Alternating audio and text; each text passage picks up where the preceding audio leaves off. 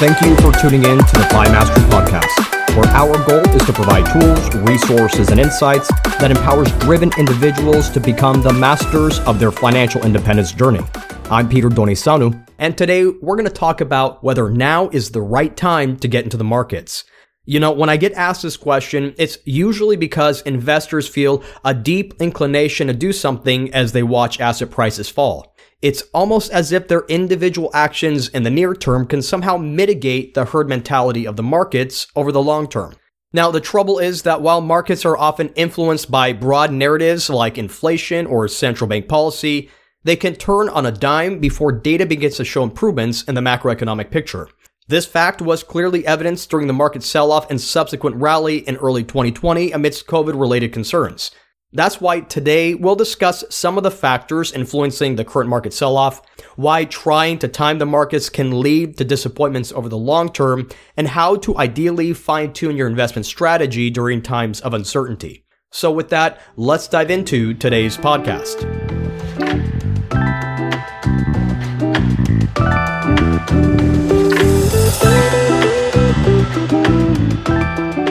With risk assets having pushed into bear market territory in May, some investors are asking whether now is the right time to get into the markets. On one side of this debate is a group of investors who look at the recent pullback as an opportunity to buy securities at a discount. On the other side is a set of investors concerned that prices will only move lower from here. Now, make no mistake, this question is relevant to investors today, not only because of the magnitude, but also because of the breadth of the recent market declines. For example, if we consider year-to-date performance for the S&P 500 index, what we find is that for the first 100 days of this year's market performance, it has been brutal. Indeed, through the end of May, the data show that U.S. large-cap stocks have had their worst year-to-date decline in the past 40 years. Adding insult to injury, investors have had little place to hide given the fact that stocks and bonds across U.S. and international asset classes have all posted losses this year. So why are markets selling off across the board? Well, the reason behind the seemingly correlated sell-off across major asset classes are manifold. But at its core, persistently high inflation and the prospects for an impending U.S. recession given ongoing logistics issues, healthcare concerns, and the war in Eastern Europe have made market participants more sensitive to the effects of less favorable central bank policy and concerns about a weaker corporate earnings outlook.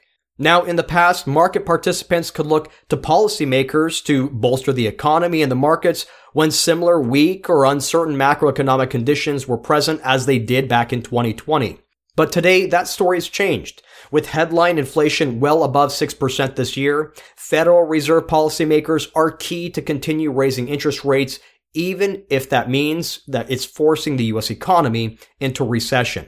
At the same time, businesses likely will find it increasingly challenging to keep passing along higher prices to consumers as wage growth has failed to keep up with inflation and household pocketbooks become increasingly stretched. With the economic backdrop poised to weaken and asset prices declining across the board, is now the right time to get into the markets? Well, with market sentiment being driven by the macro narrative, it can be argued that current economic conditions depend on many factors for which yet we have little clarity. For example, can the world avoid massive food shortages this year or next with a war raging in Ukraine? And has inflation peaked? And if so, when will it stabilize enough for the Fed to stop pushing borrowing costs higher and higher? While the answers to these questions are debatable, what is clear is that market participants have a host of broad-based macroeconomic concerns that still need to be worked out.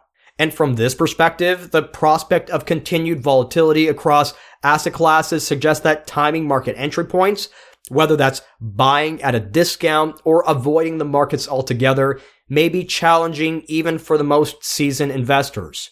Therefore, in the current market environment, we believe that the question that investors should be most concerned about is not how to time the markets, but rather whether they have an investment process in place to withstand this period of heightened market volatility. Indeed, some investors may be enticed to use timing techniques or other short-term strategies in a bid to boost overall returns or to avoid losses completely.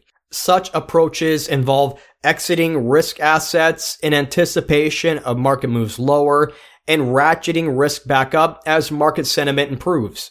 While such an approach sounds reasonable, getting the timing wrong could be more costly than beneficial. How's this so? Well, one analysis shows that over a 20-year period, missing even the 10 best days in the markets would have led to returns more than half the rate of those made by investors who stayed committed to the markets during up and down periods.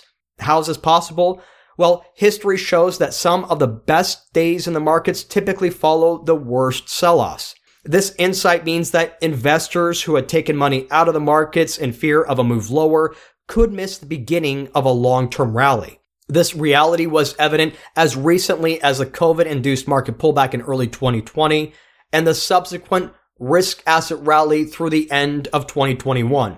So what's the point? Well, unless you have the time, inclination, and experience, getting the timing right on a trade in your portfolio because you're debating whether you should or shouldn't get into the markets may cost you more than it's ultimately worth over the long term. This timing discussion also raises the question about trying to spot winning and losing trades. This attempt to time the market is especially tempting when yesterday's winners are beaten down and appear to be deep value opportunities or a bargain buy. Another temptation during the market sell-off is chasing what appears to be a winning asset class and avoiding those asset classes that appear to be losing trades. The problem with trying to separate winners from losers, especially during a time of heightened market volatility, is that investor sentiment can shift on a dime, leaving many portfolios in disarray. Indeed, some data show that today's best performing asset classes could be tomorrow's laggards and vice versa. What's more, the variability between stocks and bonds and even domiciles like US versus international investments tend to vary in performance from one year to the next. That's why an investment portfolio utilizing a diversified asset allocation framework and rebalanced at regular intervals tends to perform more consistently and avoids wide swings associated with staking a claim in any one asset class. This finding also leads us to our final point, how a systematic investment process can add more value over time than trying to time the markets. Certainly, even some of the best asset managers have had a hard time beating the markets over the past decade, which underscores the importance of a solid investment process. So what do we mean by investment process? Well, simply put, we suggest first choosing the right mix of assets for a portfolio that aligns with your risk tolerance and objectives. Then putting money to work in the markets in a disciplined manner, rebalancing your portfolio at regular intervals, and finally having a cash management process in place. Now, a systematic investment process begins with understanding your own tolerance for risk and adding a set of assets to an investment portfolio that vary with your overall goals and objectives. What does this look like? Well, for investors with a low tolerance for market swings and near-term need to access their assets, a conservative allocation would likely reflect a bias towards bonds than stocks. On the other hand, a more aggressive asset allocation framework could be appropriate for investors who can tolerate wide swings in the markets and have a longer investment horizon. Either way, a solid investment process begins with understanding your preference for risk and your overall investment horizon. The next part of a systematic investment process involves being disciplined with committing capital to an investment portfolio at regular intervals. As we pointed out earlier, trying to time the best and the worst days in the markets may have an adverse effect on your overall investment performance. To avoid such issues, we recommend dollar cost averaging, or more simply, committing a set sum of money to your investment portfolio on a regular basis. So what does this look like? Well, if you participate in an employer-sponsored retirement plan, this could involve setting up automatic payroll deductions and having capital committed to your portfolio every pay period, regardless of market conditions. Or a similar approach can be used for after-tax contributions or lump sum transfers by scheduling cash allocations to your IRA or taxable investment account on a predefined schedule. Either way, putting capital to work at set intervals can help reduce cognitive load, simplify decision-making during periods of market volatility, and keeping your savings goals on track. Another step in the systematic investment process is portfolio rebalancing. Now, rebalancing is essential because over time, the values of various assets within a portfolio will drift away from their initial target allocations when the markets move up and when they move down. The purpose then of rebalancing is to realign portfolio holdings with their target allocations.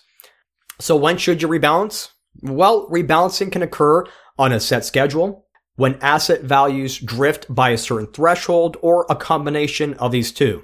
For example, rebalancing on a set schedule could involve evaluating portfolio holdings quarterly, partially selling positions that have appreciated, and then adding to allocations that have underperformed during that period. On the other hand, using a threshold to rebalance could involve using a decision rule that prompts a rebalance only when the value of a specific asset class is a set percentage above or below its target allocation. This process could lead to less frequent rebalancing during flat markets, but more rebalancing during periods of heightened market volatility. Finally, if you're in the distribution phase of your investment journey, or in other words, dependent on your savings to pay for your living expenses, then cash management is essential for navigating market volatility without missing out on the best days in the markets. Now, a solid cash management technique ensures that you have access to enough liquid assets in your retirement portfolio to cover between 12 to 18 months of living expenses. Such investments can include money market mutual funds, and the purpose of this approach is to give your savings enough of a runway to avoid having to sell assets at an inopportune time when the markets begin to sell off. Now, when it comes down to it, asking whether now is the right time to get into the markets often misses the point of what it means to be a long-term investor. Certainly, trying to time the markets and hoping to find the next fat pitch or the winning trade are demeanors often associated with speculative behavior. And as we pointed out earlier, such behavior can lead to unfavorable investment outcomes over the long term. That's why during times like today, we challenge investors to ask themselves whether the decisions they're making are aligned with a systematic investment process. This approach includes committing to a target asset allocation framework, deploying capital to the markets in a disciplined manner, rebalancing as appropriate, and having a solid cash management process in place. Whether you're looking to buy securities at a discount or avoid losses altogether, there's rarely a right time to get into or out of the markets. Even so, we believe that staying committed to a disciplined investment process and using techniques to manage uncertainty during periods of heightened market volatility could help you increase the odds of achieving your lifestyle goals regardless of market conditions and keep you on track to mastering your financial independence journey.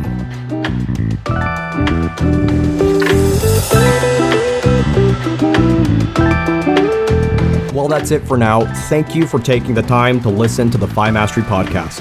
To learn more about our research, visit us at FIMastery.com or email us at questions@franklinmadisonadvisors.com. Until next time, I'm Peter Donisanu, wishing you and yours abundant health and prosperity as you pursue your own financial independence journey.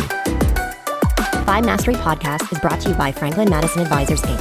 Franklin Madison Advisors is a registered investment advisor firm with its registration and principal place of business in the Commonwealth of Pennsylvania. Registration of an investment advisor does not imply a certain level of skill or training. This commentary and forecasts are limited to the dissemination of general information pertaining to Franklin Madison Advisors investment advisory services and general economic and market conditions and are subject to change without notice. The information shared today is not intended to be personal, legal, investment, or tax advice or a solicitation to buy or sell any security or engage in a particular investment strategy. For additional information about Franklin Madison Advisors, including fees and services, please contact Franklin Madison Advisors or refer to the Investment Advisor Public Disclosures.